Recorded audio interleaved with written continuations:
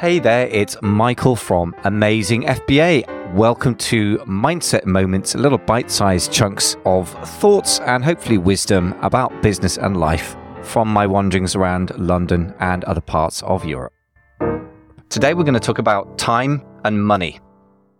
So the phrase is time is money.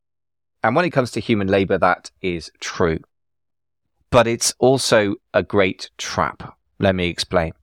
First of all, time is more than money because human life is finite and our productive years are really quite finite if you assume that you won't be able to work much past the age of, let's say, in the modern world, maybe 70. So in the end, it's not wrong to measure your time in money. And the best metric I know for that is called the effective hourly rate. My favorite thinker about this subject is James Schramko, who is a fantastic business coach, got a fantastic podcast and a very, very good book called Work Less, Make More, which is, of course, pretty much all of our objectives, isn't it? So it is important to put a value on time. But the irony is that measuring time in monetary value often leads to poor use of time. Time is money because most of us get paid in some form, or we have to think of our labor as paid by the hour. If you run a manufacturing plant, and a couple of my clients do from the 10K Collective Mastermind, then you'll be familiar with this because you're literally physically paying for people's labor and they're producing goods at the other end. And you have to think about the cost of labor per unit. If you're buying goods from a contract manufacturer, as the vast majority of us in e-commerce do, whether it's in China or UK or wherever it is, then you have the luxury in a way of not having to think about that equation. You just think about the cost per unit. And there's a clue in that for us when we're dealing with the rest of our businesses or indeed our working lives. Because what we got with a physical product is a nice, clean, clear end result of labor. It has a certain value we can put on the price we can sell it for. And it has a certain cost per unit that is definable. We can also inspect a physical product and check that it is at the quality that we want.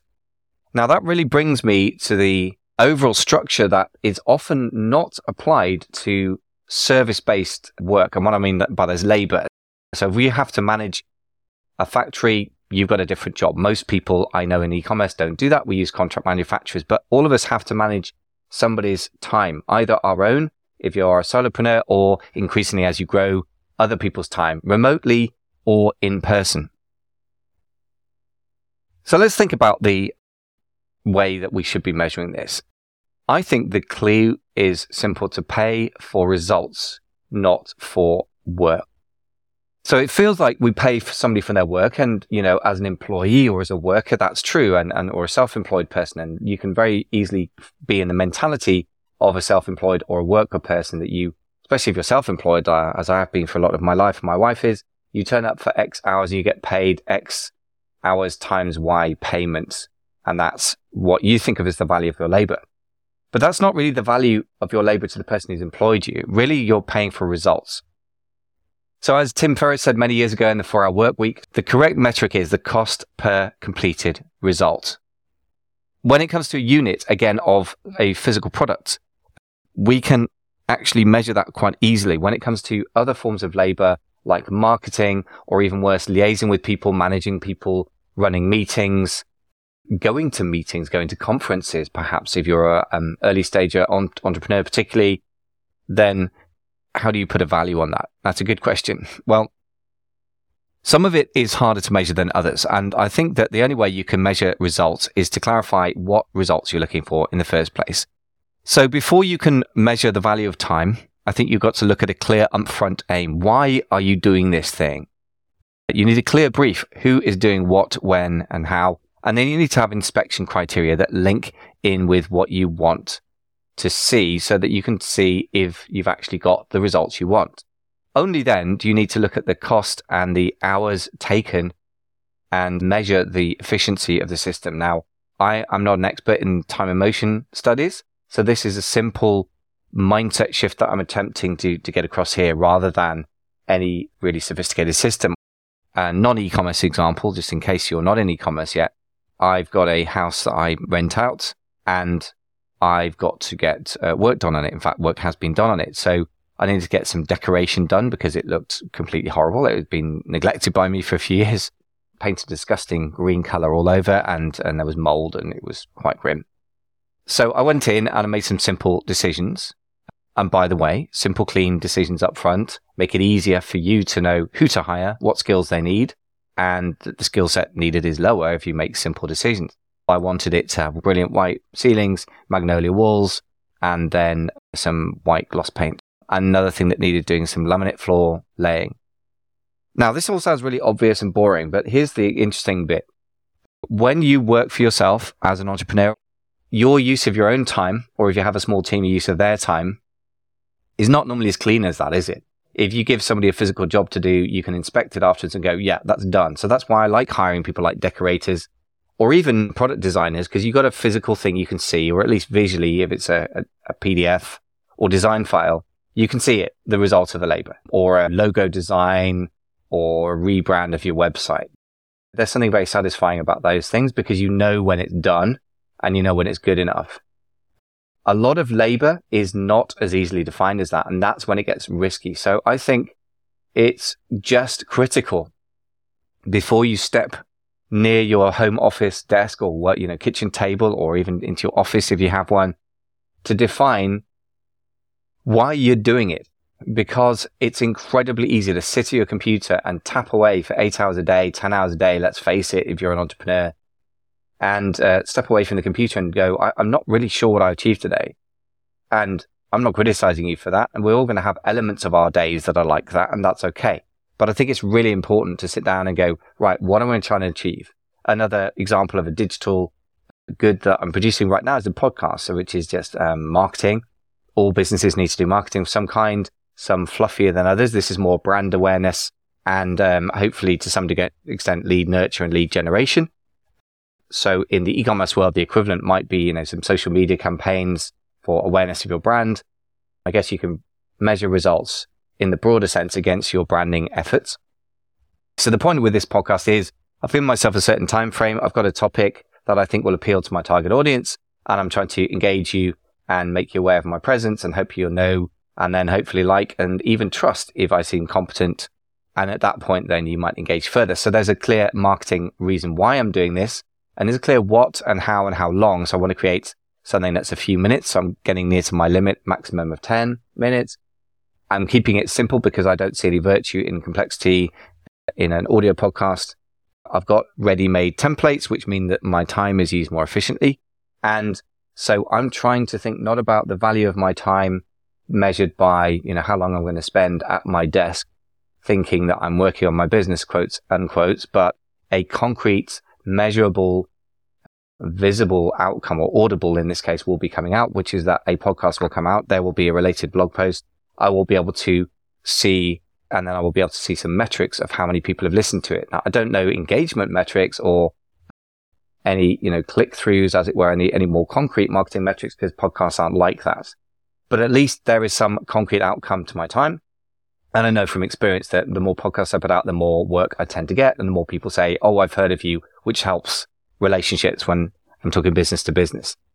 So the more you can make your day driven by clear, visible or measurable, not always all things are the same, but one or the other, visible or measurable or listenable or feelable, some thing that you can measure with your senses, that there's been an output, the better. Even if you're doing financial crunching numbers, which I've been doing in the last few days, which is not much fun, but has to be done. It's a brutal reality check. Well, the outcomes of that are concrete outcome is I can see a bunch of numbers in a clean way, and I can see profit and loss figures for the year and for the quarter and for the last few months.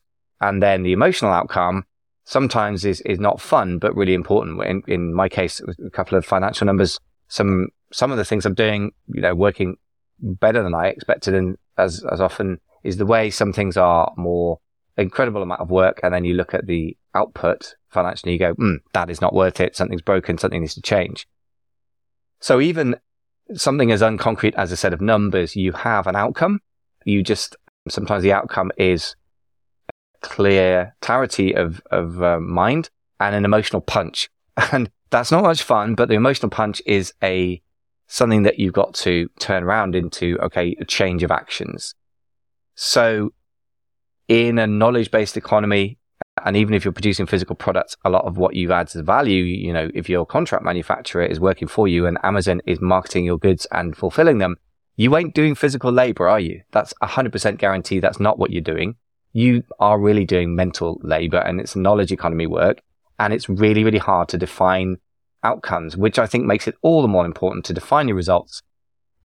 Why are you doing it? If there's no good reason, by the way, if there's no good answer to that, just, don't do it. And then what is it you're going to deliver? When are you going to deliver it? And what's the value of it? Final thought on this. I think it's really important to employ other people for labor of some description at some points. There are various reasons to do that, obviously, one being there are 24 hours in the day. But when it comes to the mindset around time, it's simple. Because you're having to pay somebody for their time or their labor, you have to think about why you are doing it. And I always prefer to pay people, as it were, piecework rather than overhead, just by the hour. So I'm paying the guy who's decorated my house, not by the day. How many days it takes him is his problem. I just want to know a result at a certain standard, and that's what I'm paying for. Same with the flooring guy, and I'm doing the same now for my podcast production. And obviously, as e-commerce sellers, we tend to do the same with products. And I think that's a great way of treating time and money. Try and make it as linked to results as possible, as directly and cleanly as possible. So, bit of a ramble from me, but hopefully there's something to get out of this, which is simple. The correct metric when it comes to costs of labor of any kind, especially your own, is cost per completed task. And if you don't have a definition of the task, then you can't really work productively, because what are you producing? You got to decide what to produce, but you measure quotes productivity. And then you need to cleanly define what outcome you want, and then you'll know when you've got it. Hopefully that was of some use to you. Thanks so much for listening. Speak to you soon. Do you want to grow your business bigger and faster? A free audit of your Amazon business can help you see and avoid threats and find missed golden opportunities. I generally charge $150 or more per hour, but this would be free. You can be a reseller or a brand owner. All I ask is that you're doing a few $1,000s a month in sales already.